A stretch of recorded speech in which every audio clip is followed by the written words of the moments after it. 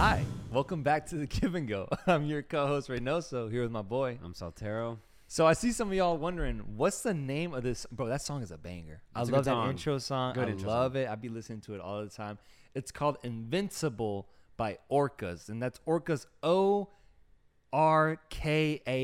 Yeah, that's it. Yeah, it's an interesting way of spelling it, but Invincible. It's a banger. It's a banger. The moment I heard it, I was like, it's copyright free and it's perfect for the Give and Go. So let's use it for the intro. Shout out producer Ruff for setting that up for us. But we are back, man. We are back.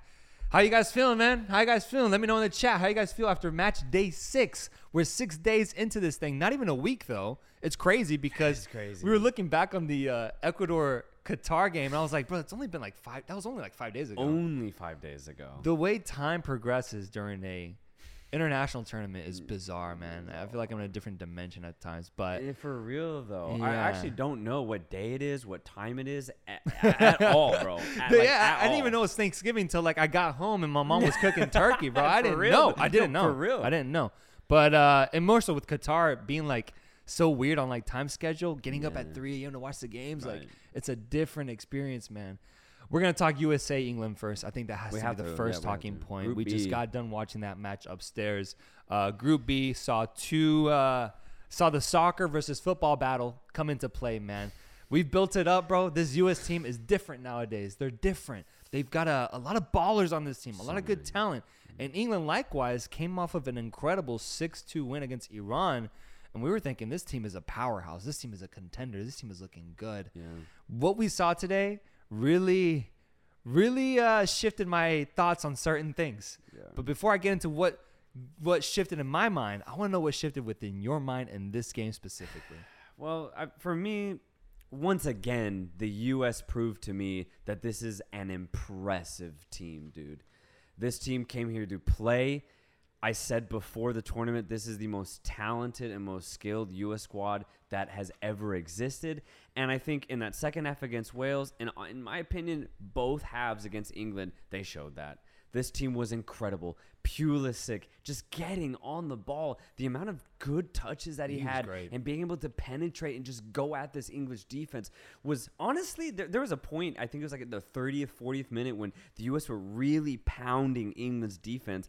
And there's like a tear in my eye, man. Because I'm not kidding. I was like, oh my God. I have never seen a CONCACAF team dominate a big European powerhouse like the way that England or the way that the U.S. did today. I've never seen it. Even in Costa Rica's big run, they never really dominated their games. They just were able to play very, very well.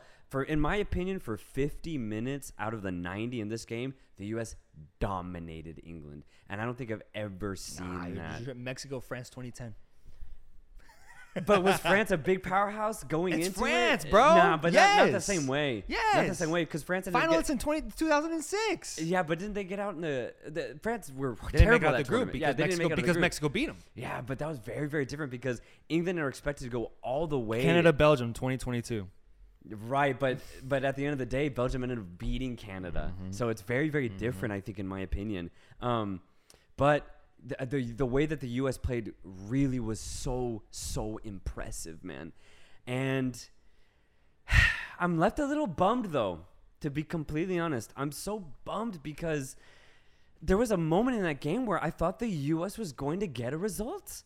There were so many penetrative moments where Serginho Dest was getting on the ball in wide positions, having a chance to send in crosses, or McKennie turning the English midfield and getting in really good spots.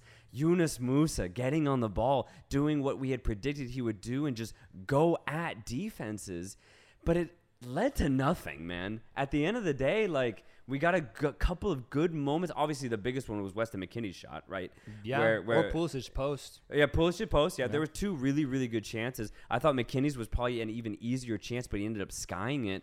But other than those two moments, the U.S. just penetrated a lot, but there were no clear shots on goal or not even real half chances. So I ended up getting like teased at the end of the day because The build-up play from the U.S. was phenomenal. It was awesome. It was awesome. phenomenal. We at certain points we looked like we were English. You know what I mean? Like from that European perspective, we looked like we invented the sport, and we were passing around this English defense. Yeah, passing around major Premier League soccer. Yeah, no, for real though. We looked incredible, man. And so I felt teased at the end of the 90 minutes because I'm just like, shit. We couldn't get at least one goal. And I felt like we deserved it. And I'm just bummed we didn't get it. Because, my God, man, the performance deserved at least one goal for the United States. Yeah, I think there's a number of players that we could highlight on the U.S. side that actually really impressed us. Matt Turner was great on the ball today. Oh, he was fantastic. He was great on the ball. I thought Serginho Dest was really well ultimately at the end of the day. Yeah. Robinson had a shaky start, but then kind of fizzled out and managed to find his stability throughout the match. Pulisic was great as well. He was dangerous on the ball every single time. Every time. Timothy Weah had good moments as well. Tyler Adams had a crucial steal at one point. He was really good too. Tim Reams bouncing back from that big mistake he made in the Wales game, playing really good this match. Overall, the whole team played really well, but I feel like I got blue balled, man. I got blue ball, bro. This is the one time. This is probably the most support I've ever given the U.S. national team. Mm-hmm. And I also wish that it ended in something truly special. Looking at some of these comments, Chris V says, I can believe how disappointing this game was. This was finally the chance to show everyone here in the States how exciting this game could be. And there wasn't even a single goal. Love the pod, though. And I actually want to extend to that point because at the end of the game, we heard, because I was watching it on Fox, Stu Holden was trying to explain that, this is a really good draw. And that's what this result ends up being. You have to explain to the casual fan that, no. This was a good result for the U.S. We went toe-to-toe with England. 0-0 is a good result. Whereas if they had just scored, if we had goals in this game, then it would have been apparent to everybody in the States that the U.S. men's national team is a good football team. But now it's 0-0, and people are just going to be left, as you and I are, blue-balled. They're going to be like, we look good, I guess, but 0-0, I guess we're not that good, is what it's going to be for a lot of casual U.S. men's national team fans. And that's what really frustrates me because, for me, I have never seen a U.S. men's team play as technical and as fluid as we did today. Dude, their touches were so good, man. So crisp. Their chemistry was so nice offensively. Oh my God. And they were forming some incredible chances. Yes. All they needed was a good cross in to potentially have a really good shot, but it never really came, man. It never came. Outside that Weston McKennie shot, it never really came. So I like this comment here from Luis Rivera. Looks like European football has met their match today. Ecuador, USA, and Iran all faced European sides and either tied or defeated them. Yeah. So that is really interesting. On the other side, though, England, dude. England coming off of a 6-2 victory. I thought they were going to be looking great going into this game. And a part of me was thinking this is going to be 4-0 for England. Yeah. USA gets dismantled and they get proven wrong. But Southgate ball, bro. Southgate ball. I think that's what we saw today, man. What we saw today is the reason why this English squad gets criticized so much because they can be so erratic. They can play so well against certain teams, and then against others, falter completely. Oh, yeah. I don't know why Phil Foden didn't get any minutes today, man. They needed a way to break into that USA defensive line. Phil Foden is made for that, man. Born and bred. Never saw any minutes. Instead, we saw Henderson get minutes, Jack Grealish as well. And Southgate in general, I don't know, maybe he just didn't do his homework well enough on this team, didn't do his homework on the U.S. squad because I almost felt like they went in a little too cocky, a little too reliant on just their overall skill, which does deliver good results at times. But it does. When a U.S. team has preparation and has the quality to battle against an English squad, I don't think they came prepared, man. And I think what we saw from England today is truly concerning because what's going to happen when they face an even better team with better players? Yeah. I don't see this team getting past the quarterfinals if they continue playing at this level, man. England were poor, in my opinion, today. For 50 minutes, they got absolutely outclassed and outplayed by this U.S. team. For England, it gets really interesting because I do think they were just simply underprepared and a little arrogant as well. Mm-hmm. They approached this match, I think, with the idea that, we beat Iran. If we consider the U.S. to be just a little bit better than Iran, then we should win this game. That's how I saw the English play this or approach this match because, as you kind of saw throughout the game, England played very slow. They were content with just passing it around the back and choosing their moments when to go forward. Whereas the U.S., Pulisic was begging for the ball. Yeah. He was begging for it so then he could just penetrate against this English defense. And I think that was the stark difference between the two sides. England were just like, look, we don't really care about the U.S. We probably didn't even do our homework against them. So we're just going to play slow. And if we get a chance, we'll get a chance because we have the class and the skill that should get us a result, as you already pointed out. That's how I saw England, just in a way, a very arrogant approach, and it completely showed because they got outplayed for, I would say, a majority of this game. And that really disappoints me, though, because if England had a sense of urgency, which they didn't have any sense of urgency, if they had that, then I think they actually would have put the U.S. on the ropes for at least spells throughout this game. It showed in the first 10, 15 minutes of this game where England broke the U.S. men's line like twice very, very easily, and that actually led to the very clear Harry Kane chance.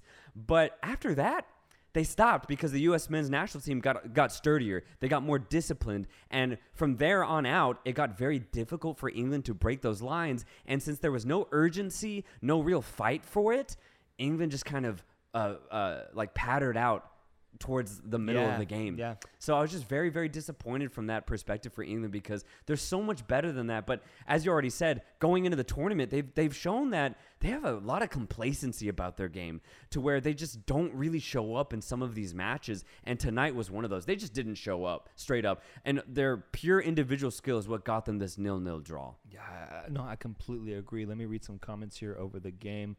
We'll talk about Netherlands, Ecuador in a second. I see the comments here dropping about that. Swapnil Mishra, Mount has to be dropped. He is a crime against the number 10 role. Put Grealish in that spot. England looked different. Interesting take. Iran couldn't even tie with England. Lost 2-6. USA tied and held England to 0. That's something that stood out to me, though. The defense that the USA had outside the one point where they let Harry Kane get in behind them. Other than that, dude, they were so solid. They were amazing. So solid. And it actually really impressed me because Zimmerman and Tim Ream and Matt Turner as well. Yeah. My goodness, his ball playing ability today was wildly confident, dude. So confident. Never seen anything like it. Was really good. Was really, really good. And it got to a point where I was looking at England, I was thinking, you guys are not going to find a way to break this defensive line. Every time that they try to penetrate or get clever or get kind of witty on the ball, there was always a USA defender there to back his teammate up if needed, to come through for them and to get that ball back and regain possession. Offensively, there were good spells. There were really good spells where USA took over, but such good spells. I can't believe it didn't end in a goal, man. And so we get a 0-0 at the end of the day, maybe stalemate. But it sets up for an interesting situation now going forward into match day or round 3 for this specific group. England now has, 4 points at the top of the group.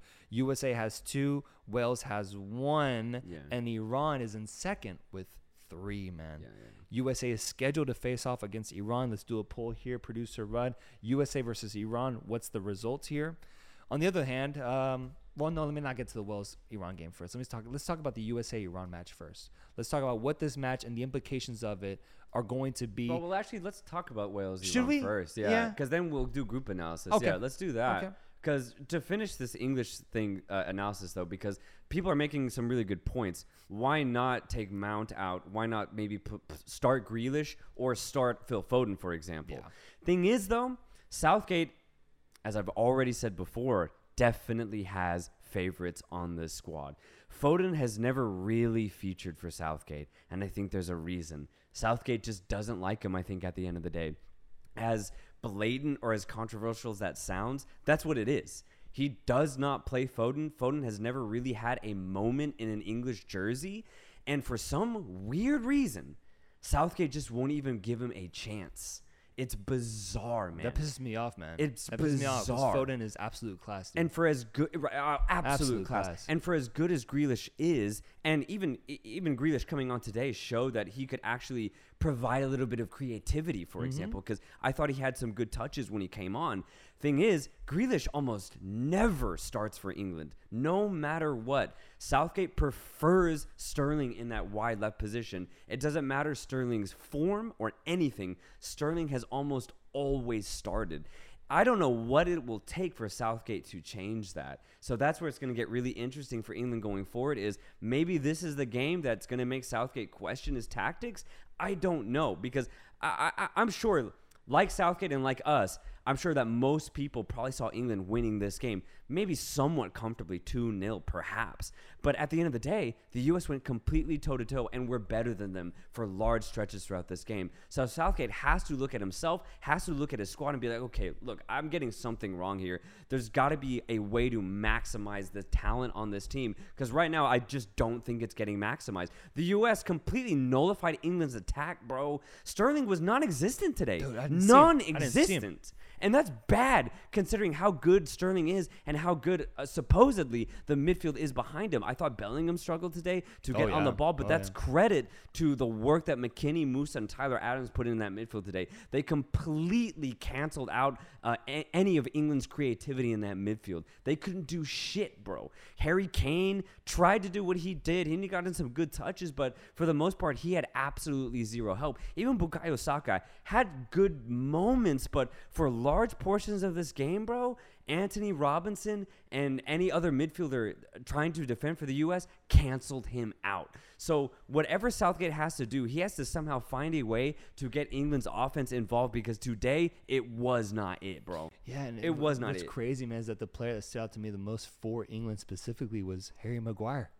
I thought he was the backbone for why they were able to get a clean sheet at the end of the day. He was great, man. Yeah. We saw England, Harry come through for this team and put in a really good performance. Those corner kick headers he had, man, saved the game. There were multiple times where I was like, USA might get a chance here to score off of a corner, and he would just save them and bail them out every single time. Yeah. Defensively, I thought England was really solid at the end of the day with how well they guarded those USA players that were trying to be dangerous attacking into their box. But everything else offensively just didn't work. No. And it's interesting because Southgate went with the exact same lineup as he went with in the Iran game. And in one way, I don't blame him because they went off. They had a great game. Yeah. But now moving forward into that third match against Wales, is he going to tinker with it, man? Or is he going to be stubborn about it? Is he going to switch something up? People are saying in the chat that Rashford should have started over Saka. Perhaps Phil Foden. There's other players in line that could really go in and make a point to or have a point to prove offensively. And I think given what we saw today, it might be worth it, especially with how Sterling was literally invisible, bro. Invisible. Let me look at some of these results. Who wins USA versus Iran? We'll talk about that more in a second, but I want to see 51% says USA and 31% says Iran. We actually have a big Iran contingent here watching our stream, so shout out to anybody from Iran, man. Let me see the super chat we have here. From Daniel Carrasco, USA casuals will be the reason I never support them. They don't deserve World Cup ecstasy. They can keep their Super Bowls. It's true, though. There's a frustration with USA having such a good squad, even right now, and them not really getting the credit they deserve. If they were South American, bro, people would be supporting this team like no other, man. Bro. If Venezuela was playing the way that USA is playing right now, they'd have everyone behind them, man. So I get that frustration. Yeah. Sarwan, what do you guys think about Reina not playing? Also, really curious on your take on Poland versus Saudi Arabia. We'll preview the Poland-Saudi Arabia game at the end. For now, let's talk about Reina getting a few minutes here, man. Coming in, and you saw that shot of his dad, his father, Claudio Reina, USA legend, looking nervous as hell. And we had a discussion about, man, can you imagine your son going out on the pitch of a World Cup match, bro? I'd be so nervous, man. Yeah. I'd be so nervous. Every touch, I'm just like, come on, son. Come on. Make your father proud. But he got like 8 minutes or 10 minutes. And he touched the ball maybe twice just because at that point, England were starting to dominate the possession. Yeah, I'm a little disappointed.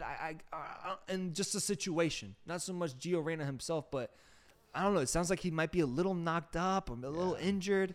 And there's got to be a reason for why he isn't getting the starting nod and ultimately not that many minutes this World Cup. Yeah, my conclusion as to why Reina is not getting really any specific minutes at this World Cup is because of his defense.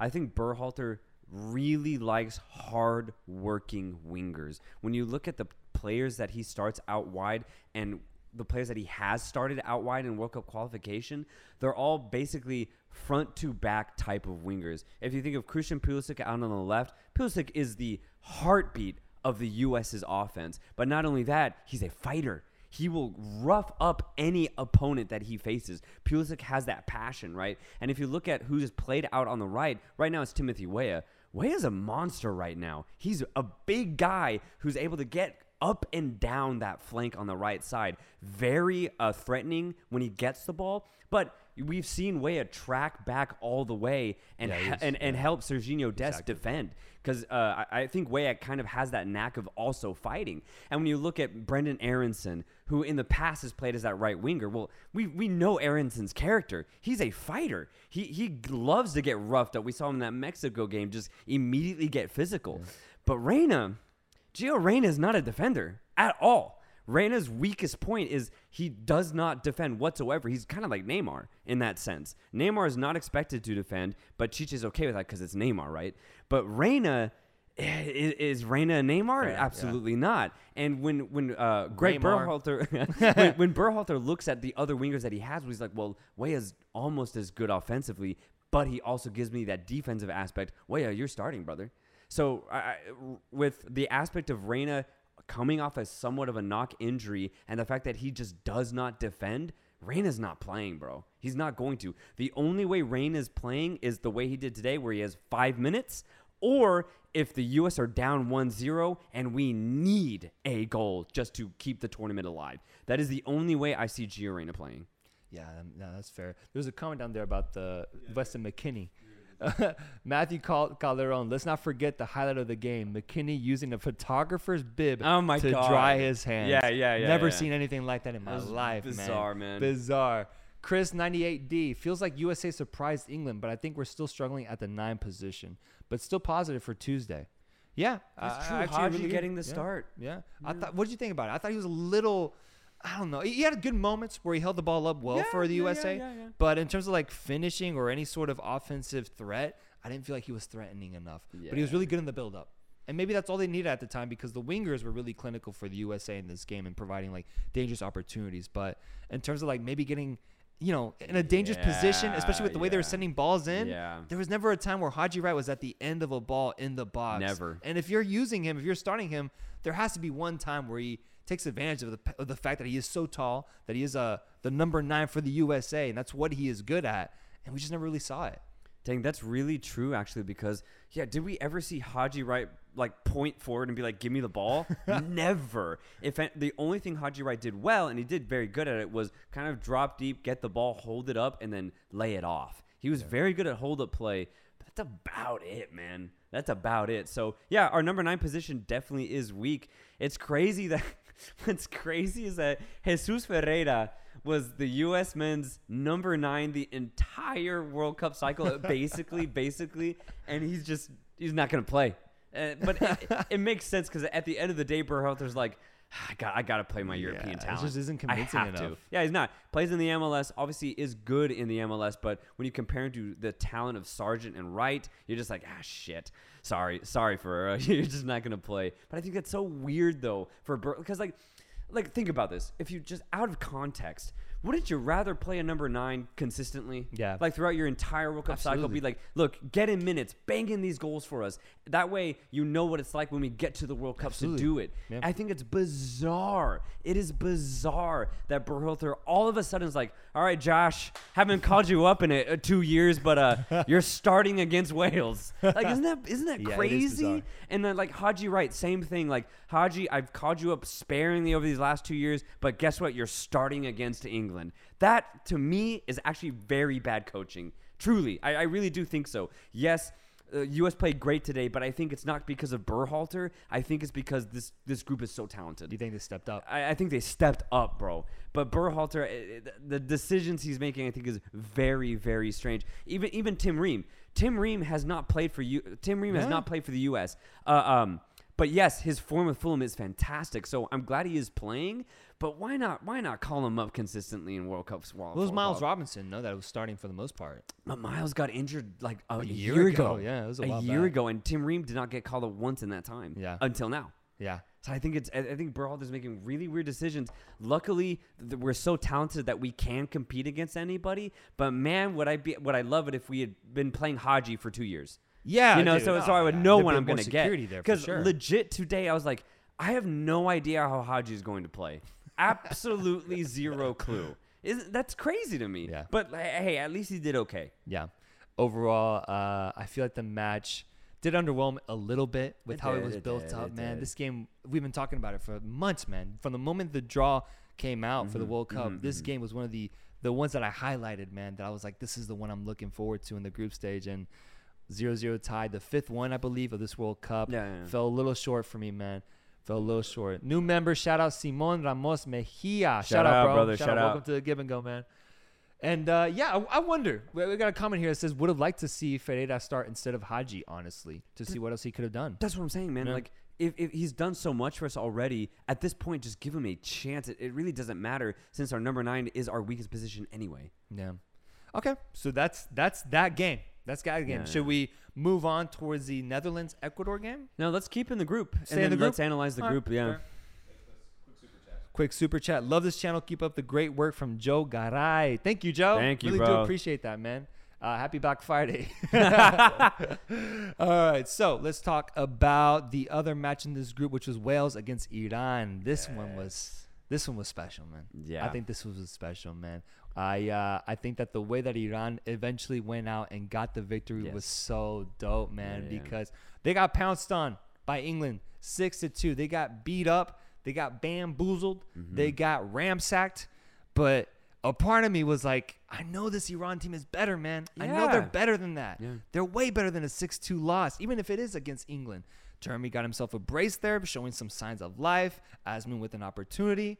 And then comes this Wales team that got a really sturdy tie against the USA, 1-1. And I'm thinking, fuck, dude. Yeah. This Welsh team needs a win against Iran, and they're probably going to take advantage and get that victory right now that Iran is a little down. They're maybe a little low, yeah. Iran keeps it 0-0 for the longest time, man. That red card comes in for Wayne Hennessy off of a big mistake.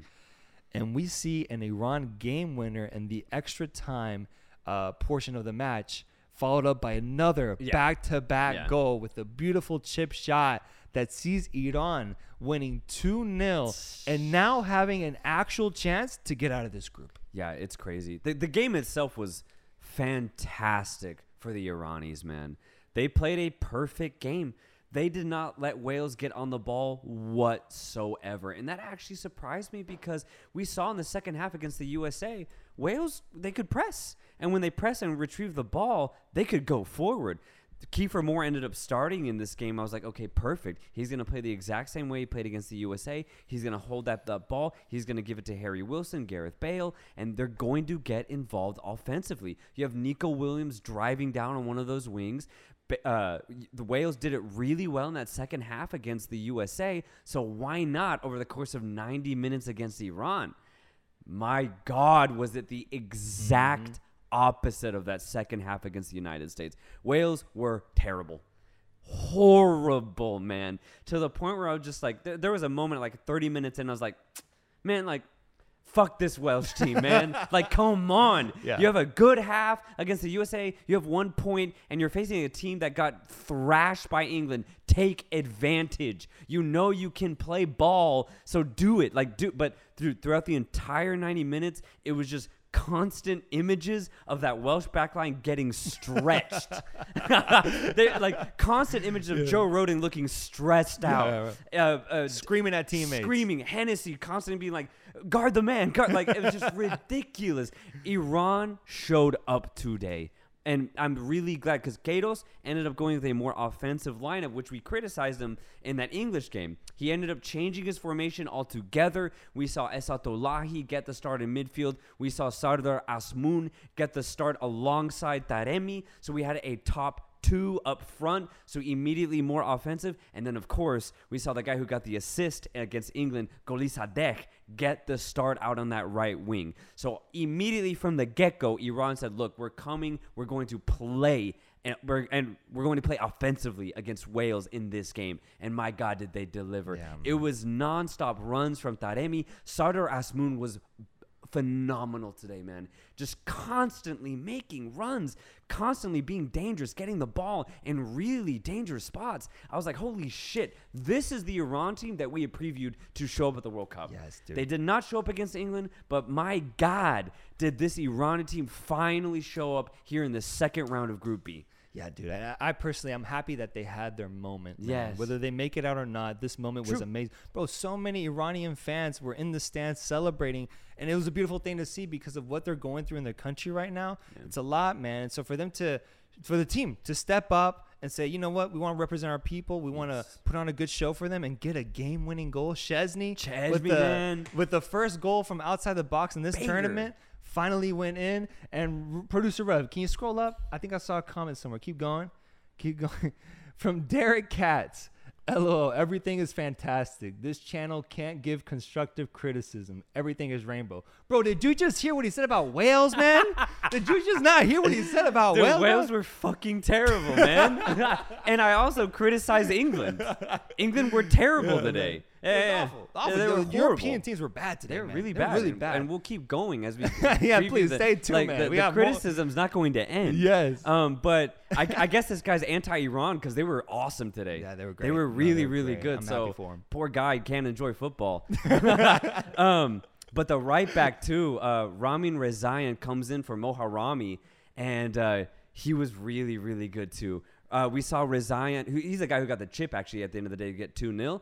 We saw him in 2018, and I remember him because I'd never seen him play before until 2018. I was like, oh, this guy has drive, he has aggression, and I love the way he plays because he just gives his body for the entire team defensively. And he comes on for Moharami. Gato says, look, you did it in 2018. I'm going to give you a chance here in 2022, and he does wonders, man. Gets the chip at the end of the day. It's 2-0.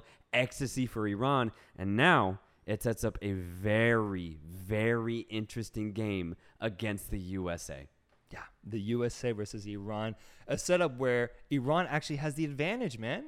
Crazy to think that now. That's crazy. Crazy to think that now. They have the advantage. All they need is a tie against the USA to get through out of this group, which would be incredible for them to do. Yeah. And USA, likewise, they need to get a dub, man. They need a win. And we saw the chat. The chat thinks that USA will get by. I think it was like 55%, 51%. Okay, yeah. But it's going to be a lot closer than expected, man. Let me read some of these super chats. From Fawaz Turkey, your expectation is Saudi Arabia versus Poland. I don't know what that means. I'm going to be honest, brother. You asking about what we think about that game. We will preview that at the end of the stream. We will. Juan Rodarte, is it un-American to want Iran to get the result? The Ecuador versus Netherlands game was fire. Preciado and Plata were so good in the second half. We're about to talk about Ecuador. We're about to talk about that. But no, I don't think it's un-American. Well, no, yeah, it is un-American to want Iran to win. I mean, I guess the story of Iran is powerful, but I would root for the USA if you are a U.S. citizen. I don't know. El Pepe de Pepes, absolutely boring match. Mexico versus Argentina better be good. I get that from if you're a neutral perspective. I understand that. Especially with like the 1 p.m., at least for us, it's 1 p.m. headlining games, dude. I really want them to deliver. And so tomorrow we have a big one with Mexico against Argentina. I think the following day it might be Portugal, Uruguay. There's a bunch of good games now as headliners. And so I think that's why people expect them to be so good. I guess so. I'll be honest, though. I thought it was a great game. I actually completely disagree. Was not boring whatsoever. That first half was the quickest first half so far of the tournament for me. Yeah. It was nonstop action from the U.S., and the fact that England started off a little hot at the beginning just added to that spice for me. So I thought it was a really fun game. Yeah, I thought the fact that England wasn't dominating the game was entertaining enough for me. Exactly. I was like, this is crazy. Everyone thought England would take over and completely dominate this USA squad, and the opposite happened. You make such a great point, because if Brazil had played the same way that the U.S. played in that first half, then people would be going crazy about what good Brazil were against England, right? If Brazil had played England, right? Yeah. And if Brazil played the same way the U.S. played, because USA were combining like crazy, man. And it made me so proud. But you're right. Since the U.S. just weren't able to get that win, it's harder to convince people that, oh, the USA are good, right? So that I understand, but it's unfortunate, realistically. It's really unfortunate. Yeah, so we have a great match with Iran and the USA scheduled to happen. Wales, England, on the other hand, could be interesting as well. But Wales, at this point, I think feel that they might be on the ropes here. Yeah. Well, because for Wales, they would need a lot to go their way, to go through. And then, what, a tie from the other side? No, because Wales have... Yes, because if Iran tie, then they would have 4 points, but maybe a negative goal difference. Mm-hmm. So Wales Would get through. would get through. Yeah. So they need a tie, and they need to beat England. Yeah, Specifically. it's tough for Wales now. If there is a winner in the Iran-USA game, Wales are done. Yeah. They're done. Yeah, yeah. So they need a tie in the other game. All right. One super chat here before we get into the Netherlands-Ecuador match. From Fawaz, Turkey, to the best sports studio in the world. Thank you, sir. my friend. Thank you. What are your expectations for another Saudi Arabia, Poland? We'll get there. Yeah, we'll get there. We We'll will get there. We will get there. And also Argentina and Mexico, we will get there because we're going to preview tomorrow's game. So don't you worry at the very end of the stream. So stay tuned. Stay with us. Here we go, man. It's time that we talk about Netherlands versus Ecuador. No, let's move over to Group A, which saw these two teams completely battle it out, bro. What a match. Yeah. What a match. I was big on this going into the match because I've been supportive of CONMEBOL teams this tournament. Yeah. And I've been saying that I do believe Ecuador is a really good team. They have seen it. I've seen them take it to big squads like Brazil in the CONMEBOL qualification. And I was wondering if this time around against a Netherlands squad, a European team, if they would be able to show that good side of Ecuador, or if they would fumble the bag and show to be a really weak team. And what we saw today, man, was so convincing to what I had initially assumed. This team completely showed out. I felt so proud, man. Same. I felt so proud watching this team. First off, concede a goal within the first, 5 minutes of the game? Yes. And then immediately bounce back, take control of the match, show that they wanted it more, show that they could be composed and they could take on a goal and still react. Up until the point where they score a goal at the very end of the half and the ref pulls it back, man. The ref pulls it back in a really, really, really, really, really harsh call, man. It's harsh. It's so harsh, man. I get the technicality of the rule, but the call itself was so harsh. I'm going to do a poll here. How should I word this one? Was the offsides call just? Yes or no? Or was the offsides call correct? There you go. Yeah. Yes or no? I need to know what people think about this one. And they already know the one I'm talking about, man. One thing I will say, though, just so it can ease people's minds, hopefully, is that FIFA and actually just UEFA in general has been very, very consistent about calling this one offside.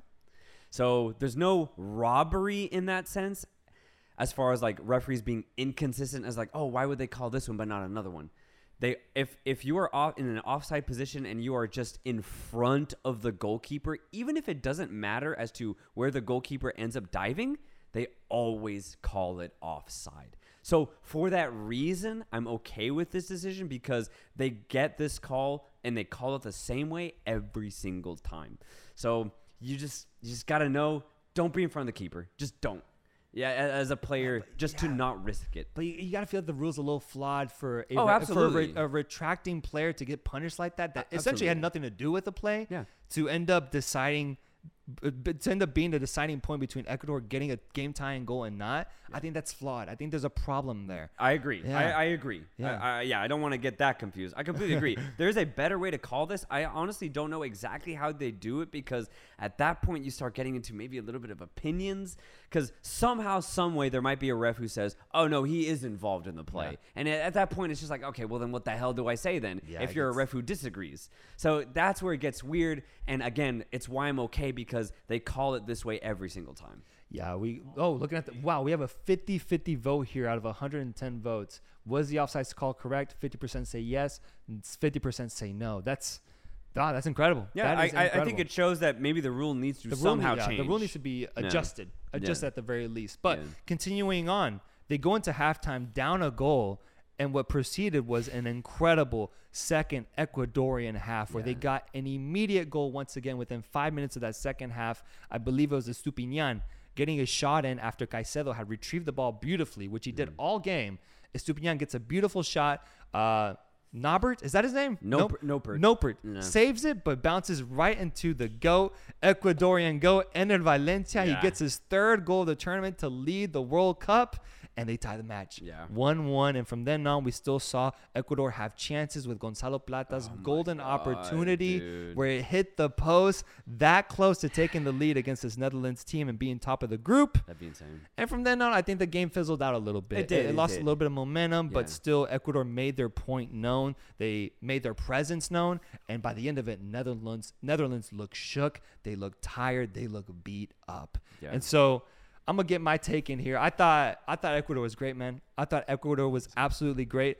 And in a way, I'm not surprised. I'm not surprised that they were able to do this because we saw how the heights that they are able to reach when they're all on the same page. The way that they can play interchange with each other in that midfield is beautiful. And the fear or the lack of fear that they have when facing a big opponent really showed out. Oh my God. And so I wasn't surprised by them. If anything, I was more surprised by the Netherlands, man. What on earth was that performance, bro? Horrible. They were horrible. Yeah. If Cody Gakpo isn't informed going into this tournament, how do they score goals? Yeah. I'm genuinely curious because Depay looked awful. Bergwijn looked awful. Got subbed off at one point. Yeah. The Netherlands midfielders didn't look effective at all. Oh, no. And they were truly just relying on that defense to just keep them in the match. And that's ultimately what they did. But, dude, offensively, this Dutch team looked terrible, man. Yeah, I completely agree. I was so disappointed with the Netherlands because the reason why I was kind of hyped on them, if you will, is in the build-up to this tournament, they were playing fluid football. The midfield of De Jong and Berghuis, or whether it's Koopmeiners or Martin de Roon, was so fluid and combining with Bergwijn and Depay that I was like, okay, they'll find a way because they have runs coming from everywhere. They have triangular football, but they also have the ability to play it that way, to have that style of short tiki-taka football, and then the precision to do through balls, whether it's involving Cody Gakpo, as we've already seen. But did they string together more than like 2 offensive passes? Never. They got cut out every single time by that Ecuadorian midfield of Mendes and Caicedo, who were phenomenal, by the way. And that back three of Poroso, Hincapié, and I forget the other Torres. They were cutting out every single offensive pass that the Netherlands tried. It was pathetic in my opinion because very similar to kind of like Argentina against Saudi Arabia, they couldn't figure it out. They could not figure out how to break the lines of that Ecuadorian defense. They tried the same goddamn thing throughout the entire 90 minutes. I remember it was like the 70th minute, and they tried a long ball to Depay. I'm like, that Ecuadorian defense has got these Netherlands guys on lock. Yes, bro. And you're still trying to feed it that way? No, it was so It ain't gonna poor. work. It was so poor from the Netherlands offensively, man. I was actually genuinely pissed off and very, very disappointed because it was so lackluster, and there was no creativity in that side. De Jong might be the only guy who had a decent game, but even then, he got roughed up by those Ecuadorians. Dude. Towards the end of that game, De Jong was just fed up. He was in that back line, He was bro. fed up. Yeah, he was wanted like, to go I can't forward. get any space here, and I'm not getting any help. So like, I'm having a really bad game. It was very apparent. The whole Netherlands, as a whole, other than that back line, had a terrible game. And what I liked is that they also weren't getting any calls. Yeah. The ref was amazing this match. He just let them play. He said, this is going to be a really physical match. Who's more physical? Yeah. Let's see what happens. And I think Ecuador won that battle easily, man, because you saw so much frustration on the faces of those Dutch players that ultimately I was like, bro, I was clapping for Ecuador at the end of the game. I was watching like a proud father, just like, I knew it, man. I knew it. But I want to transition to a question here because the chat is wondering. We've seen your criticisms on South America and Commonwealth in general, right? And I think something representative of kind of your take on this game, and I'm going to just go on a limb here and just say what I experienced. I was watching this game with you, right? And initially I felt that you're watching it a little pessimistically, right? Thinking that Ecuador wasn't built for this occasion and that they were going to ultimately blown out by Netherlands. Sure. They conceded an early goal. And I saw a little I saw you perk up a little bit. I was like, this fucking guy. But it also was a banger, though. Yeah, it was a banger. It was a banger. Gakpo's goal was a banger. Yeah, you can help yourself. But I was like, God damn it, Saltero the Octopus. Maybe he is right. Maybe South America is on a fucking decline because Ecuador is down 1-0 here and is not looking good. But then what proceeded for the following 80 minutes was this slow transition from you being laying back on the couch just watching the game to ultimately ending that game on your feet, clapping for the Ecuadorians, man. It was a beautiful thing to see. Look, because what do you have to say it for yourself, at least in regards to this Ecuadorian national team? Yeah. Oh shit. Okay. Loaded. It's loaded. That's a loaded question, man. Jesus Christ. Soltero was talking shit. yeah. Go for it. Yeah. I mean, I guess at the end of the day, I'm actually very pro Ecuador to the point where I hope they beat Senegal. I had Senegal getting out of this group, but I actually hope I'm wrong. I hope I'm dead wrong, and I hope that Ecuador just go at Senegal in that match round 3 in Group A, and I hope the Ecuadorians get to face with maybe England in that round of 16. I hope, and I am praying that happens, because today's performance was, and I again, understand this. This is not an exaggeration. This was the most technical I've ever seen Ecuador play, ever. In Copa Americas, in World Cup qualification, in 2014 World Cup, this was the best Ecuadorian performance I have ever seen. And I've been watching football for a long time. This is not an exaggeration. I think you can actually agree with me, because for 80 minutes of the game, the tightness and the combination play that Ecuador had as a team was phenomenal. From the back line of those back 3 to the wing backs of Preciado and Pervis Estupiñán, the aggression of Caicedo and Mendez. And, dude, did you see how many channel runs Ener Valencia had? God, and how many did he receive? Every single one. Yeah. They found him every time. Single one. The Ecuadorian midfield were able to find him in space. That's elite football. That's incredibly offensive football, and the chemistry that Ecuador showed today truly impressed me. Yeah, one of the best chemistries, I think, in the World Cup, dude. I think so. That's what's going to carry them through this tournament, dude. Everyone's on the same page. They're on the same page. It was dope, too, seeing Alfaro, the coach, actually be super animated on the sideline. We don't see that. We don't see that. We don't see that. But the biggest stage brings that out in you. Yes. But how could you not, bro? Because the way this team was playing was so beautiful, man.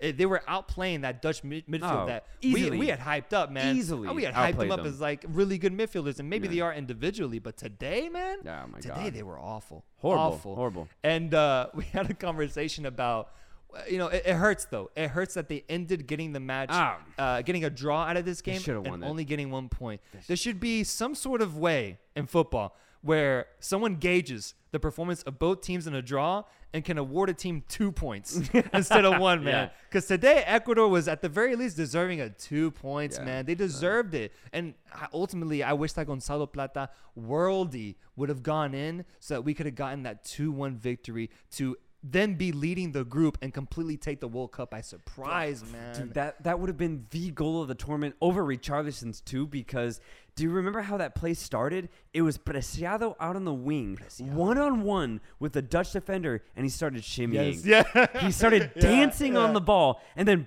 boom, takes him to the byline, sends in a whipping cross, and then eventually it goes to Plata, who goes for it and hits the fucking crossbar. And I wish that went in, because that would have been the goal of the tournament by far. I would have lost it, man. I would have lost it. God, Let's look at some super chats here, man. We got some very good.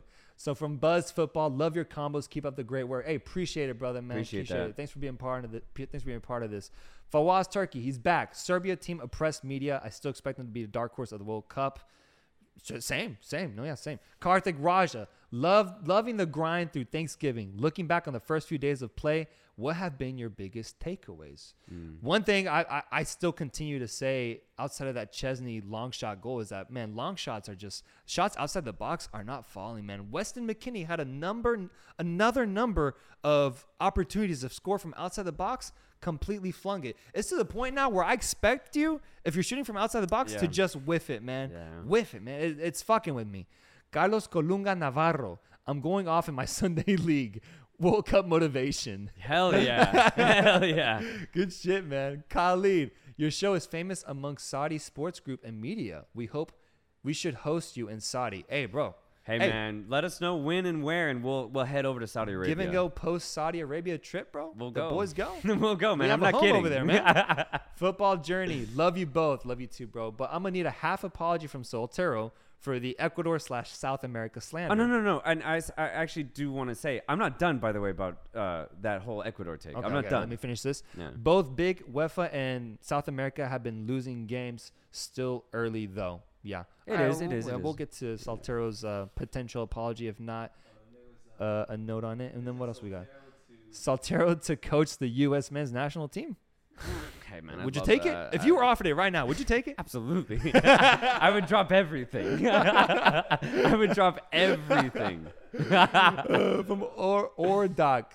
Offside season. Saudi pay well. Yeah, man. Yeah, man. Shout out, man. Thank you for that, man. I appreciate it. But we're still not done with Ecuador. So to finish the whole Ecuador praise and the Dutch trashing, yeah, I was completely wrong about Ecuador. Completely. Because I had them being feisty, but that was it. I had them only being feisty to the point where I was like, oh, I see this Ecuador side getting a chance or two in each game, and that was it, right? But my God, have they done way more than that. They dominated the Netherlands today. Dominated them. But not just with chances either. In possession, off the ball, in defense, with their setup, the aggression in that midfield, they completely dominated them, and that I did not expect. So yes, I completely apologize to the Ecuadorian Federation. Apologize to me, bro. and to any other Ecuadorian fan who believed in this team, whereas I did not. I do submit my apology. Now, it gets very interesting, though, because the job isn't done for Ecuador. And I hope, I really do hope that they can finish the job in this group. They have a very tough task ahead of them. But as I already said, even though I have Senegal getting out of this group, I hope I am dead wrong because this Ecuadorian team is special. Yeah, their chemistry and their offensive prowess, I think, might be one of the best in the tournament, at least so far. I hope they can finish this off with group glory and getting to that round of 16. That's true, because right now they are technically tied with the Netherlands in both points and goal differential, but they face off different opponents. Yes. I do think there's a little bit of credit here that needs to be given to Ecuador for how they were able to control Qatar, because today we saw Qatar actually show a little bit more threat. Let's get to that game. Yeah. Threat Okay, yeah. against Senegal, where they ultimately fell short 3-1, but honestly, the scoreline might not be that indicative of how tight the game was during certain points of the match. Yeah. Senegal started off by scoring a goal in like the 40th minute off of probably the worst mistake in this World Cup, man. God damn it, that shit was awful, man. It sucked, awful, and it hurt me because Qatar up to that point was playing so well. Great. A big talking point of that first half was that penalty call or non-penalty call where Afif got knocked down. Let me know your thoughts on that one, because that was a big talking point for this match. For me, no penalty. I think Afif gets in a really good, threatening position.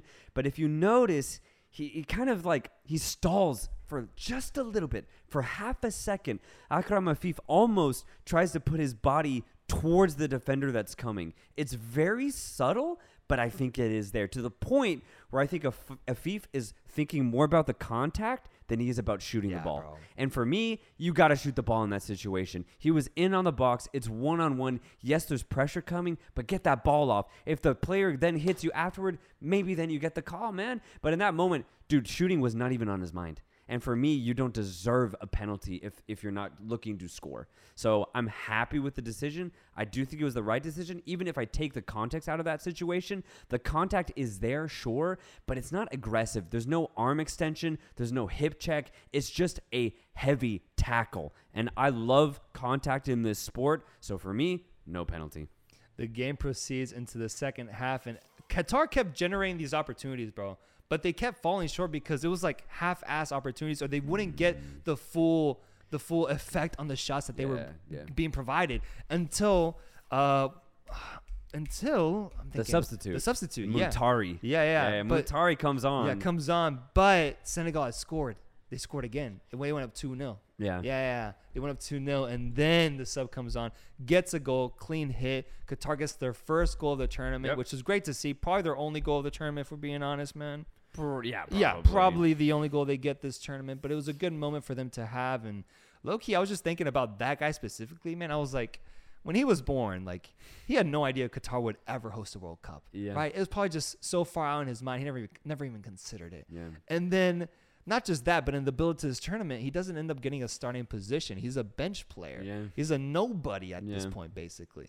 But at the end of the day, he might end up being the only guy to score a goal for Qatar in the World Cup for a very long time. I would watch a movie over that guy's specific life path leading up to that specific opportunity, man. He took advantage. He got a goal. Beautiful thing to see. Yeah. Senegal continued dominating because they got that third goal. Yeah. And by the end of it, it was 3-1, and Senegal saw the game out. Yeah, for me, pretty economical game for Senegal. They just got the job done. Sure, there were a little bit of moments where Qatar looked really good and maybe even a little threatening, as we already pointed out. But I thought this was very straightforward for Senegal. They looked good. They went a little bit more offensive by starting both Diédhiou and Boulaye Dia at the same time, which I liked, right? You're facing Qatar. You know they're not going to be as good defensively as, let's say, the Dutch. So why not? Let's get some goals here. And it ended up working. They got 3 goals. They got the same goal differential as Ecuador, right? A 2-goal difference. So that actually helps them out at the end of the day. It was a good performance from Senegal. But the thing is, I expected them to win. If anything less than a win in this situation would have been a disaster for Senegal. So I do want to put a little bit of the spotlight here on the host, just to end this group analysis, because I thought they played well. You know, I didn't expect them to even get a draw. I expected them to lose, but based off of that disastrous performance against Ecuador in the opener, I actually was expecting Qatar to be really bad today. But you know what? They showed up. And what they could do, right? Yeah. Hassan Al-Haidos actually had some really good moments, showing the class that we had kind of previewed. Because at the end of the day, for me, Al-Haidos is a good player. Now, he's not going to dominate a game. He's not going to get a lot of assists or score even. But I knew that he has some quality on the ball. And fortunately, we were able to see that today. And you can extend that to the rest of that Qatari midfield. I thought Madibo had a really good game. Boudia finally had a lot more better touches on the ball. Even up top, Afif was way more involved than he was against Ecuador. Way, way more involved. Getting on the ball, finding channels. Now, was he clinical at all? No, not at all, man. He wasted every single chance that he had. But at least he was way more involved for Qatar, to where it was more entertaining if you're a Qatari fan, you know? And that back line was a little bit more sure. And just in general, the nerves were no longer there. Because, dude, they were so nervous against Ecuador. I remember one of the things we said, dude, they couldn't get even a touch. They couldn't even get a healthy touch in that opener. But today, they were actually able to knock the ball around. And for spells, they actually kind of bossed the game just for a little bit. So that actually made me happy, because we had Qatar finishing bottom in this group. There's no way they're going to get out. They're the first host to be eliminated after 2 games. And we expected that, though. Let's be completely honest, man. So I'm glad that they were able to have some fun today. But, yeah, that was about it, right? Yeah. I mean, there's nothing else we could expect. So, hey, I'm glad Qatar had a decent game today. But, yeah, it's between Senegal and Ecuador now. Yeah. I love the comments that Juan Galvan is sending right now. He says, Al-Haidos could play in MLS and thrive. Yeah. No, yeah, absolutely, man. And then he sent another one which says, if Qatar players are down to immigrate, they might find success. Yeah, no, I do think that they ultimately ended up falling short, but it was expected. Yeah. It was what we thought would happen. Yeah, man. And that's why I'm glad they got the goal, and Senegal gets the 3 points, which now sets up a really interesting situation in Group A. Netherlands somehow has 4 points in this group, and they're topping it, despite what we've seen these past 2 games. No, and that in itself is kind of disappointing. I saw a question here from Michael that keeps sending messages, but I saw the question of, what do we think about them? How do you feel about them going to top the group just because they're going to score a lot against Qatar, and they're going to get first because of goal difference? Oh, yeah. That's why. We've talked about it, how, like, Netherlands was projected to be top of the group, but what we're seeing now from the Netherlands is a really almost fraudulent type of first place finish, man. I'm a little disappointed in that. And if you're in Group B, you're thinking, if I get second here, I might actually have a chance. And that translates to the USA. That translates to potentially Iran. Yeah. I think you really like your chances here against a Netherlands team that I think without an informed Cody Gakpo is struggling to find goals, man. Yeah. And so be it, man. It sucks that they're going to get first place, but it's at the end of the day, they managed to get that result against Senegal, and so they end up doing it because they'll beat Qatar.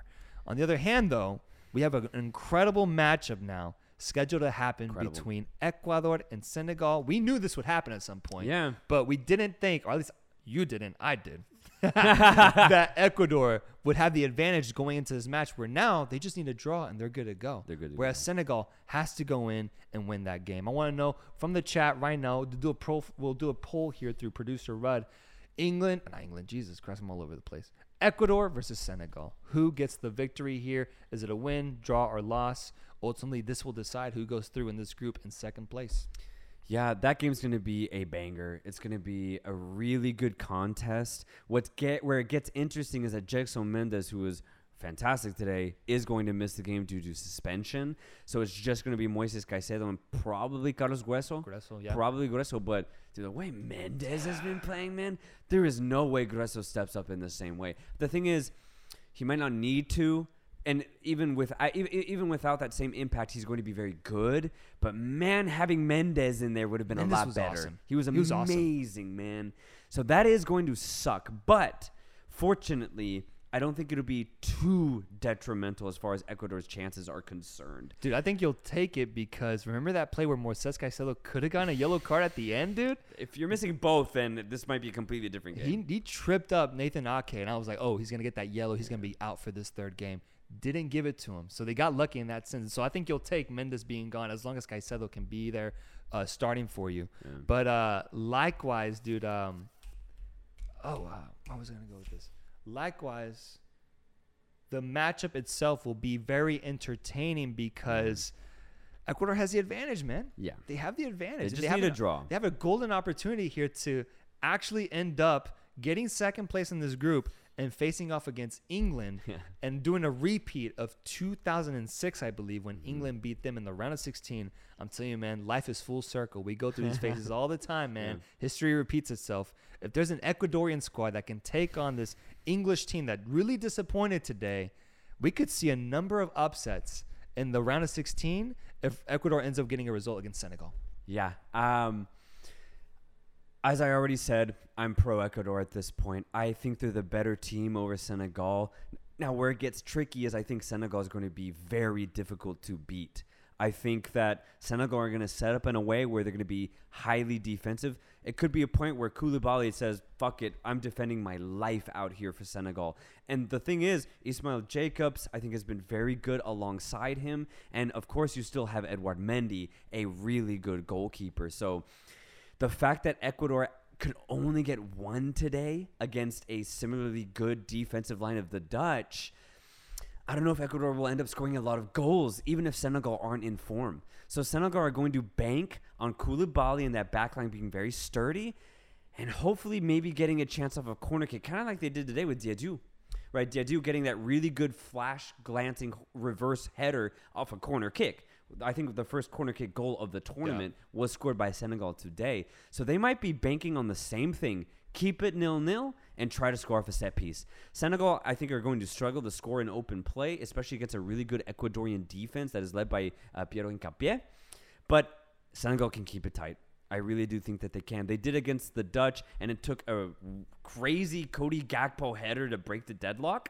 I see this as being, even though Ecuador are flying right now, I see this being a very tight game. Yeah, I think it gets interesting when talking about Ener Valencia. We saw him get stretchered off, bro, at the very end. Yeah. I'm hoping it's antics. I'm hoping he was just trying to time waste. You know what I mean? Yeah. Because he played like 80 minutes. Like, I'm hoping. And he went off injured in the. He was like tired out in that first game as well. He was tired. I feel like that's kind of Ener Valencia this tournament. Like, he can't go a full 90. No. And, if he has the option to get carried out of the pitch, he'll take it, He'll take it. I don't know. I hope it's not as bad as like the Neymar injury or. I hope not. Injury, but. I'm just interested to see if he's starting back again. If I see him on that pitch when the game starts, then he'll be good to go. But I just wonder if in the build to it, if he's going to be, there might be concerns about like some sort of injury in the back of his knee or something. His movement was ridiculous. He was today. great today, man. Great. So yeah, that's the setup that's there. Let me go and look at some super chats here. We got a number of messages. Yeah, let me catch up. Let me go all the way to the top. Let's start all the way to the top because I know there's been a lot here. Don't want to ignore them. Is it Juan Galvan? I appreciate that donation, man. Appreciate that. All right. Then we have another one from Khalid. Saltero is a professor in analyzing. Amazing. Thank you, brother. I really, really do appreciate the love, man. I really do. Yeah, yeah. Marian Ocampo, what beer do you guys drink? I'm an IPA guy. Yep. I love any specific IPA. I say right now I'm drinking Lagunitas a lot. Lagunitas IPA. Mm-hmm. So Not sponsored? I actually have a 6-pack right here. I like to drink Dos Equis. I like Dos Equis. I like Modelos. And then right now, though, I'm doing a combination of Deep Eddy's Lemon here that's made here in Austin with tonic water. So that's what I like to drink. Ben Lowry, why does Greg refuse to use Reyna and Joe Scally? Joe Scally, we haven't seen him, man. You explained the Gio Reyna earlier. Yeah, I explained the Gio Reyna earlier just very quickly. I don't think Reyna defends as well as, for example, Weah or Brendan Aronson. So that's why Berhalter really likes a winger that fights. So Reyna's just not going to be that guy. For Joe Scally, though, I mean, his position would be Serginho Dest, right? Scally being a right back for Borussia Mönchengladbach. To replace Dest that's tough, man. That's really tough. Dest is so technical on the ball, better than Scally in my opinion. And Dest, although Scally might be a better one-on-one defender, I think Dest still has really good spatial understanding. So you don't miss much defensively by starting Dest. So at the end of the day, if you get more offensively on that flank, I'm going with Dest personally. Yeah. So I think that's why Scally doesn't start. Mauricio Ramirez just snuck away from work for a minute to show support. Have you seen the halftime speech Saudi Arabia's coach gave to the players? We'll watch later. Yeah, dude, I did. I actually saw that today. I saw it today. Yeah. Yeah, it was. I thought it was incredible. Incredible, and we talked about it because one thing that stood out to me is that Herb Renard is out there speaking English and having his translator relay the message to the players, and I was like, damn, dude, like. You know, usually if you're a player, you want someone that can speak the same language as you, right? Right. But Herb Renard is such a tactical genius that these players are willing to, in a sense, sacrifice the ease of language for the opposite, which is having a translator and like hearing knowledge through someone else. It's incredible to see, man, because they fully believe in what he's saying, but he's doing it in a completely different language. I'm like, God damn, man. It was so inspiring. I love what he said about like, I think he mentioned something about like Messi. He's like, Messi's just out there like, Go like force him to make plays. Go attack him. Yeah. I was like, dude, that fearlessness, that's exactly what we've known Herb Renard to be. Yeah. And it's why he's such a class manager, bro. Oh, dude, absolute class. What I loved about the speech was he was so aggressive. He was basically screaming at his players, but in a positive way. It was like positive, like constructive criticism in the sense that like he's like, look, guys, we're still in this game, but if we don't play, we're going to lose this. Like, he was really making them understand the situation in the sense that we have a chance here, but it's down to you. It's down to you to close the space, attack this Argentine side, and make history. But he made that really apparent. Got chills, man. And it's crazy because he understands it. And even in the what I loved about Renard was in the postgame, they're like, your team just made history today. It was like, yeah, at the end of the day, no matter what happens for the rest of the tournament, the players today decided to make history. And the people of Saudi Arabia will remember this game for the rest of their lives. And for that, he said he's very proud. And at that point, yeah, like, yes, of course. And I love that Renard's like, he's in the moment at that time. He's not like, well, we got a game against Mexico next or like Poland. He's like, that, dude. No, I know. In that moment, he's like, today was for Saudi Arabia. And I love that Renard was able to recognize that as a coach because at the end of the day, what I love about Renard is he is a true man manager. He understands who is at his disposal, but he's also able to rally them and try to give them some sort of like life, some sort of courage, some braveness to the way that they play. And then from there, the players take over. And we saw it against Argentina, man. And that's all Renard, baby. Yeah, bro. That's how I feel that producer Rudd is for us, bro. He gets me so motivated behind He's a motivator. He got me ready to go. But no, I completely agree, man. What Herb Renard did was truly special. He will go down in Saudi Arabian coaching glory. We'll never have to buy a beer over there. Nothing. He will be catered to for the rest of his life in Saudi Arabia. And it's crazy that this performance was rewarded by a national holiday in that country. Like, what else is better than that? Oh, man? Dude, did you hear that? Apparently, the Prince of Saudi Arabia is buying every single player a Rolls Royce. What? Yeah. What? Yeah. Oh my God. I know. It's crazy. Holy shit. Talk about motivation. It's great. It's a great idea though because now if they get out of the group, what else are they gonna get? So the players are like, oh shit. They're like, all right, well I gotta play my fucking heart out. Yeah, financial freedom, brother. We could get it all this time around. We could get it all in this tournament. They become senators. They become I'm part of like the Congress and shit. Yeah. Dude, that's crazy, It's man. crazy, That's crazy. man. Great question. Insured frames. Mexico win versus Argentina would be more shocking than Saudi Arabia.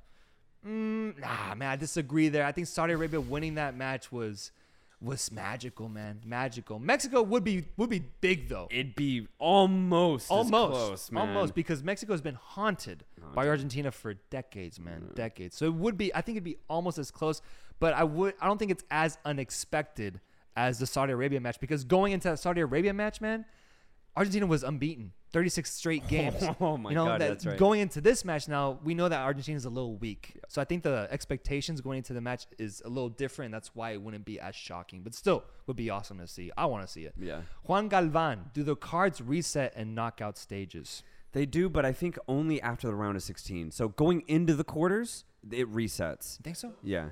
Someone commented that they reset in the semifinals. We'll probably have to look it up. I'm not sure. I thought it was a stage earlier. Maybe Yeah. they changed it, but I thought it was going into quarters. But again, I could be wrong. Yeah, I wonder. Ben Lowry, I honestly believe USA can beat Netherlands if they press. Yeah. Oh, Yeah. yeah. No. If the USA played the exact same way they play today and hopefully beat Iran, the US will have an incredible chance to beat the Netherlands. Yeah. Simon Ramos Mejia, Ecuador is more likely to capitalize on Senegal's mistakes than Senegal on Ecuador's mistakes. Agreed. I agree. Agreed. I agree, man. I agree. In the poll, who wins Ecuador versus Senegal? Ecuador 63%, Senegal 20%, 17% says draw. So then that would translate to 80% think Ecuador gets go through. through. Yeah. I agree, man. I agree. Yeah. All right, so we reviewed all 4 games today, I believe. Yes, we've covered each one. Wales, Yeah. Iran, Yeah, Qatar, yeah, everything. yeah. So we're gonna do our daily match ratings, folks, because we have some disagreements here between me and Saltero between how these games should be rated. If you guys are here for the first time, every day we rate the matches on a scale of 1 to 10 in terms of entertainment, in terms of quality, in terms of atmosphere, in terms of moment, magic, everything that comes into a World Cup match. We like rating it on a scale of 1 to 10 to see where it lands. So the first match that we need to rate is Wales versus Iran. On a scale of 1 to 10, what would you guys rate it? We personally agreed that it was like a strong 7. Like a strong 7, maybe even an 8 with the way it ended. Let us know on the chat. We'll be watching here. 9.9. We have a 7. We have a 6, 7.2. Well, if you're Irani, 8.5. it's ecstasy. Oh, dude, if you're Irani, it's a 10. Ecstasy, It's yeah. a 10. 6s, 7s. Okay. 6, 7. Yeah, good luck with that. 6. Oh, you can't have beer in Saudi Arabia. That makes sense. 6, 7. Okay, so like an average of 7. An average of 7 for Wales, Iran. Okay. We have an influx of 8s. Okay. Cool. Moving on to the next one. We'll give it a 7.5 then. I think for the Wales, 7.5 Iran. is fair. Qatar, Senegal. This is the one where we disagree. I believe Qatar, Senegal was a 7 out of 10. Saltero believes Qatar, Senegal was an 8 out of 10. Yeah. What do you guys think? Is it a 7? Is it an 8? Or is it a goddamn 10? Let us know. 5.6, 0, 5, a 9, a 3. Damn, they're harsh. 8 out of 10 because there were 4 goals, which goals are hard to come by in this tournament. And not only that, the hosts showed up today, in my opinion, and I think that's always a good thing to see. So I'm going to give it a couple of extra points there. 8 out of 10. I think a lot. I think it's a 7 out of 10 because I feel like it was, in a way, almost very predictable. We knew Senegal would win that match. Yeah, that's true. Right? That's true. And although That's Qatar true. did keep it competitive for a bit, they never really got as close as they wanted them to. In which case, if they had, I would have given an 8. But because they scored that goal to make it 2-1, and then immediately Senegal scored that third goal, I think that's why I give it a 7. But the chat, I mean, it looks like an average of a 5. Like a 5 to 6. 5 to 6. Okay. Next match, Ecuador versus Netherlands. I'll be honest, straight off the bat, we rated this one an 8.5. Yeah, this was 8.5 such a for good Ecuador, game. Netherlands. This is such a good game. One of the best ones we've seen so far. What do you guys think? Let's see. Someone's doing algebra in the chat, bro. My boy. 10, 8. Okay, 8.5. Yeah, okay. Sounds like people generally agree with us. 9s, 8s, 8 out. Okay. 8, 9 if Ecuador tied. They did tie. Maybe if they had 1, didn't see it. 10, 9. Okay, I would say 8.5 is the average here. We got that one right. Cool. Best game of the day then. And lastly, United States versus England. We haven't rated this one. I would say like 8.3 maybe. I thought it was really entertaining, man. It was incredibly entertaining. The best U.S. performance from a technical perspective that I've ever seen. Yes, there weren't any goals, but the chances created, although few, were really, really like enthralling. There's no way this is in the sevens. There's no way. I think it's a strong 7. The combination play of the U.S. was just as good as Ecuador's. The only thing that was missing was a goal. If anything, I think England's lack of impetus is why I put it at a lesser level. Well, then what about the Netherlands? The Netherlands were just as bad. Oh, yeah, but I think the Ecuador was able to get a goal in. I think there were goals involved in that match. Yeah, and they were able to press and eventually almost win the match 2-1. Yeah. And it was equally as unexpected. I do agree with you on that. Yeah, and I think Okay. You convinced me. Hey, you made a good point. I'll give it an 8. 8's good. 8's good. I'll give it an 8. I'll give it an 8. We have people doing math. 10 minus 4 equals 6. 9, great tactical game. Yeah, someone said a great tactical. 9, 6. World Cup football isn't just about goals. It was a 9. I agree. Okay. I'm fair. having this a high, you guys are right. Mid-8. We have another guy say 0. It was boring. I think that's just how drastic it was. 6. From an England perspective, 4. From a USA perspective, 8. Damn. Yeah. Okay, that actually does. Yeah. That definitely is true because biased, I was definitely going for the U.S. Yeah. Okay. Awesome. We got a super chat in here, didn't we? We got multiple. We missed it. Oh, man. From Amin Yazdambod. Great job, guys. Watching you every day after the games. Damn. Thank you, brother. That. Wales doesn't need U.S.-Iran to draw. If somehow they manage to win with 3 or more goals, they match England at 4 points with better goal difference. But I'm confused. I think, yeah, he's making an argument for yeah. Wales. The thing is, if they beat England, I'm not taking. Technically, he's right, but I'm not expecting Wales to score more than 2. Yeah. So technically, that is true. Yeah. All right, previewing games for tomorrow. Let's see what we got. Tomorrow, the first match of the day will be Tunisia versus Australia. You know what to do, producer Rudd.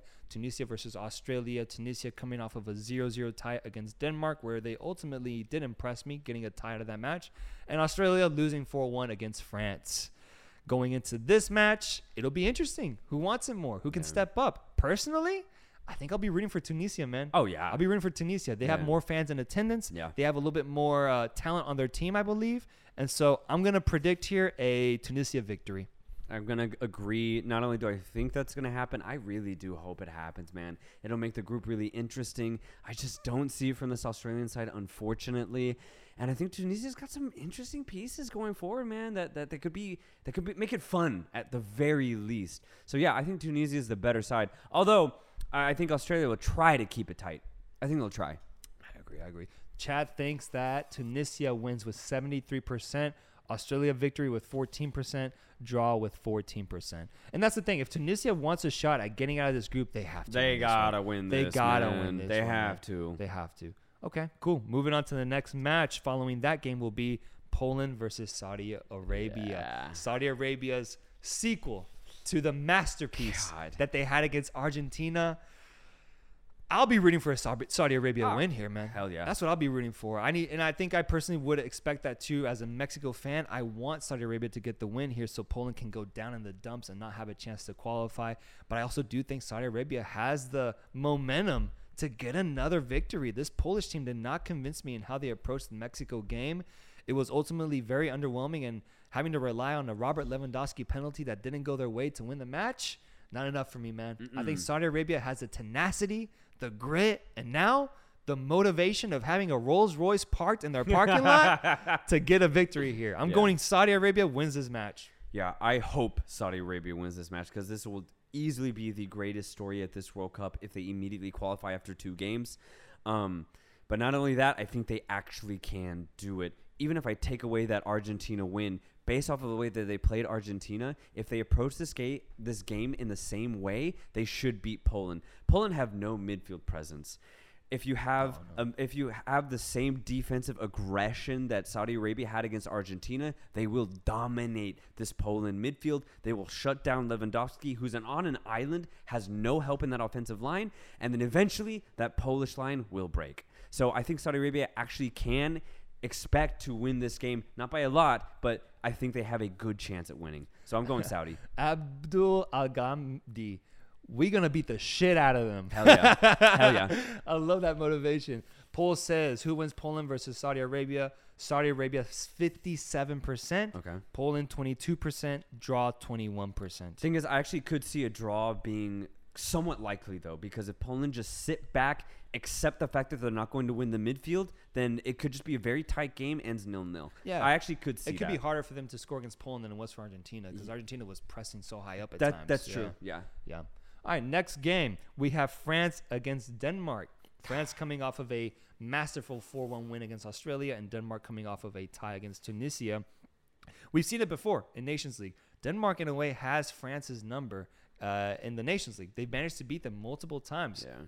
But I've been saying that, man, on the biggest stage, in the World Cup stage, when it all comes down to how well you can perform with everyone watching you, I don't think I see Denmark pulling out the result I don't see Denmark pulling out a result against France on a stage this big.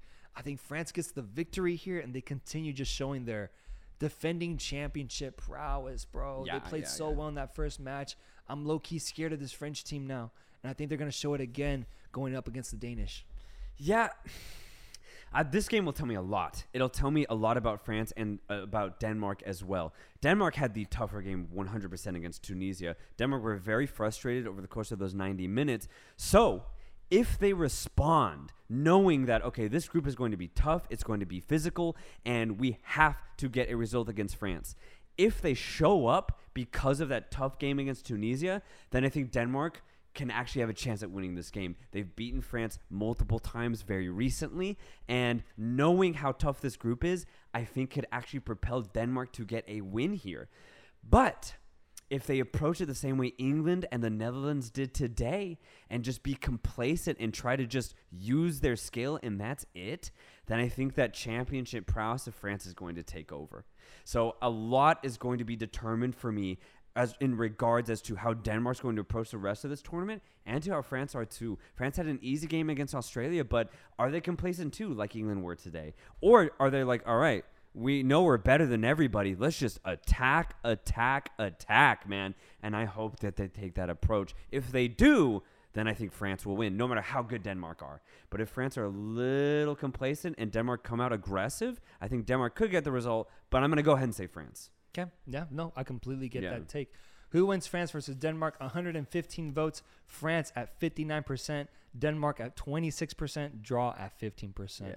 Yeah. Denmark is going to have to play way better than they did against Tunisia. Way better. They're way better. Strides. But they can. They can. That's why I'm excited for this game because I'm actually going to be rooting for Denmark, but they're really going to have to show up. I know that they can. Whether they actually do, I'm a little concerned. Yeah. And finally, the biggest match of the day, the headliner, the last match at the Lusail Stadium, the highest capacity stadium in Qatar, 80,000 people.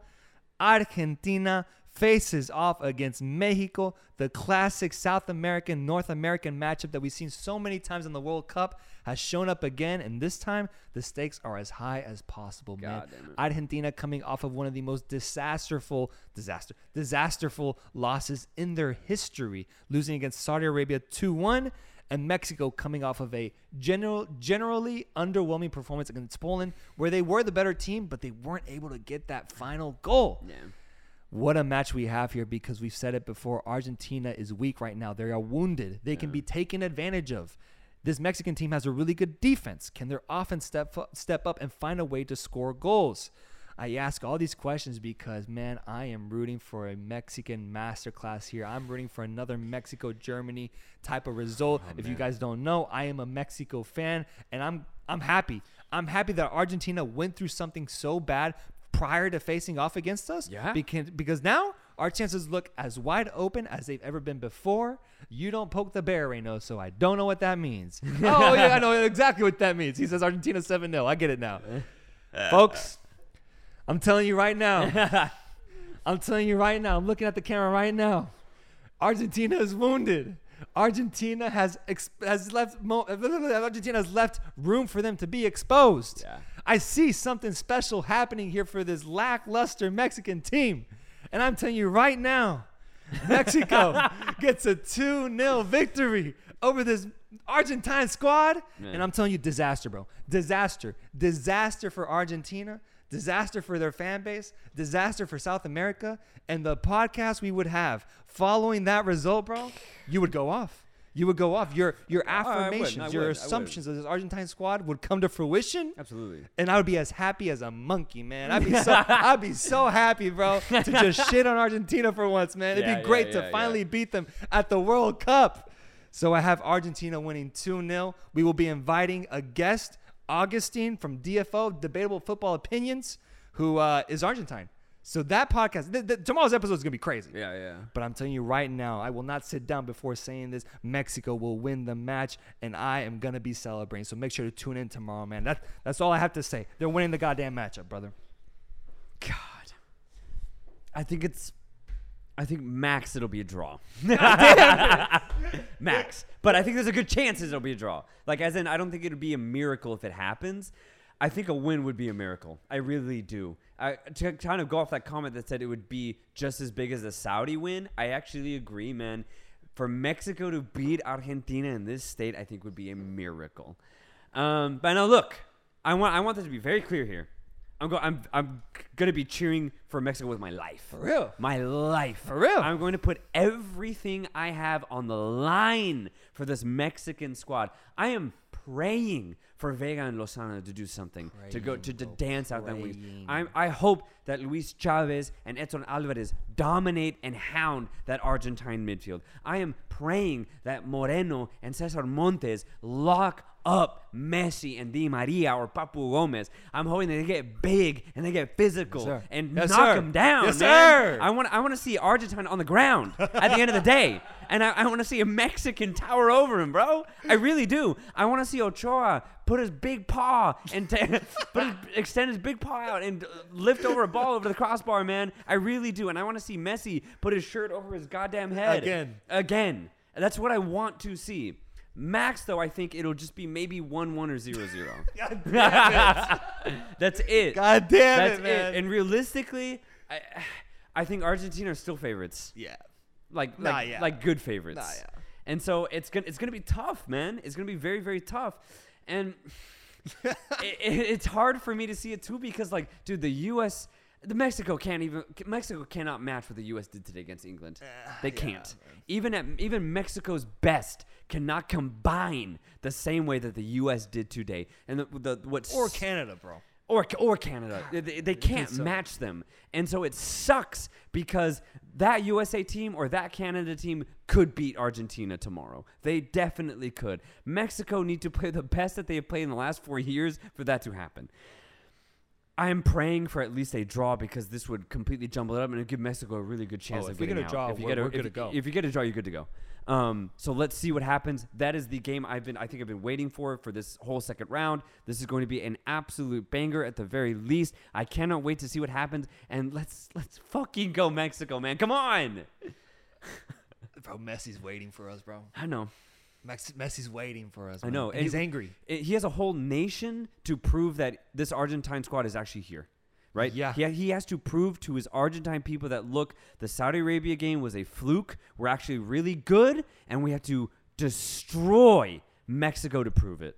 So it's going to be very, very hard, I think, for Mexico. I'm terrified, bro. That's terrifying. It's terrifying. God damn it, man. Yeah. But if the same Argentine squad from Saudi Arabia shows up, man. Oh, yeah, you have a chance. We have a chance. Mexico 2-0, bro, would cause like a civil war in Argentina, man. I don't know if we want that.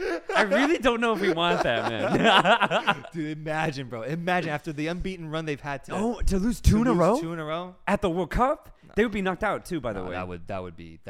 No, I almost don't want that personally. I almost don't want that. A lot of people have been asking about that the Mexico formation leaked, and they're playing a 5-3-2. And your thoughts on that? Okay, Mexico formation apparently leaked, and they're playing a 5-3-2. So Montes, Moreno, and Araujo, maybe? Araujo? Yeah. Or Johan Vasquez? I'd actually rather play Araujo. I wonder who they would start. I'd rather play leaks? Araujo. Yeah, we need to check that out at some point. Poll says Argentina 48%, Mexico 35%.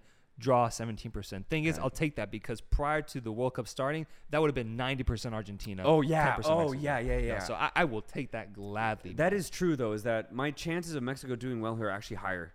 They're higher Yeah. than they were going into the tournament. 100% agree. Yeah.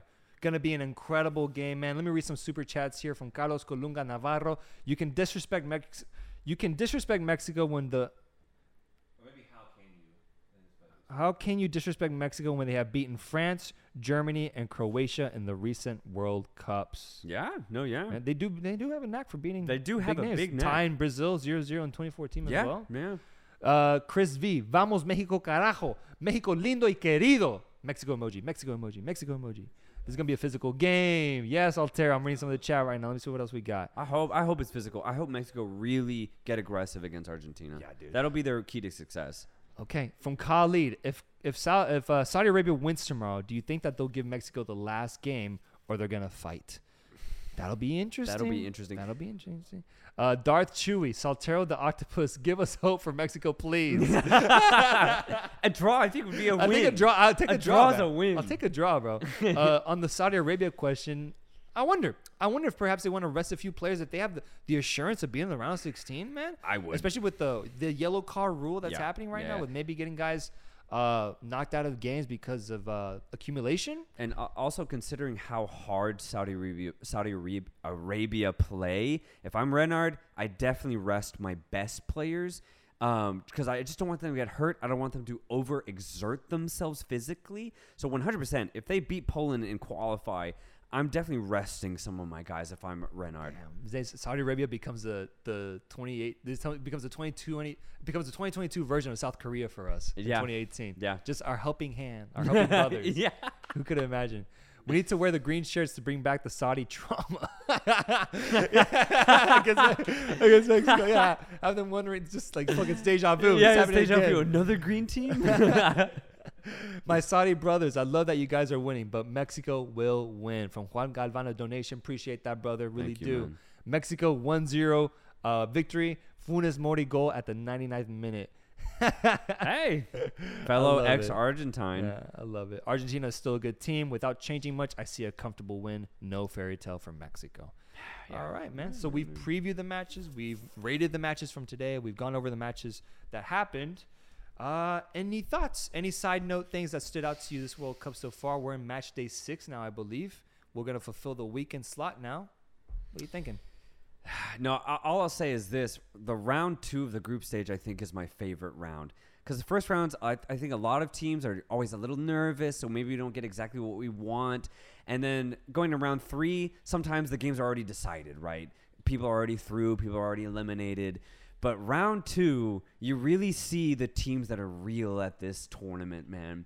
Whether a team says, look, we had a good game 1, now we're going to show out in game 2, or we had a bad first game, and now we have to undo that and redeem ourselves in the second round. I love the second round of the group stage because we really get a good picture of who is here. And today, I think we saw the resurgence of Iran. We saw the best Ecuadorian side I have ever seen, and maybe the team with the most chemistry going into this whole group stage. And we saw a really, really good USA squad today, man. A team that kind of redeemed that tie against Wales, in my opinion, even though they only drew against England today. So I love this second round so much. And, dude, we only have more of this awaiting us, man. We're going to see Saudi Arabia if they're truly here at this World Cup. We're going to see Mexico try and see if they can be just as aggressive the way they were against Poland. Are Argentina going to redeem themselves? But you can extend that to the rest of the teams in this group. Spain didn't really have a first game.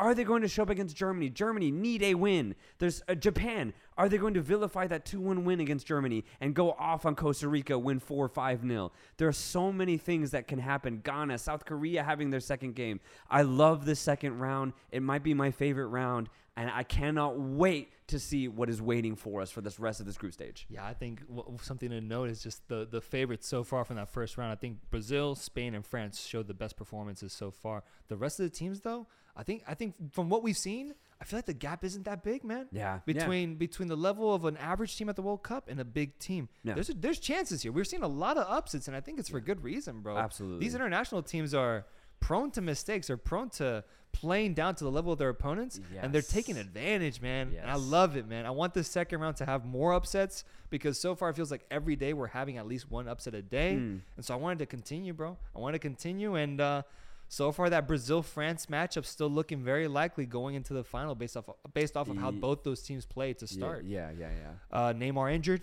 Neymar injured, so that'll be interesting. Yeah, the ankle didn't look too good, and I think they said that he will be out throughout the group stage. But assuming they qualify for the knockout stages, he will be back. So I'm hoping that he does. Same with Danilo, apparently.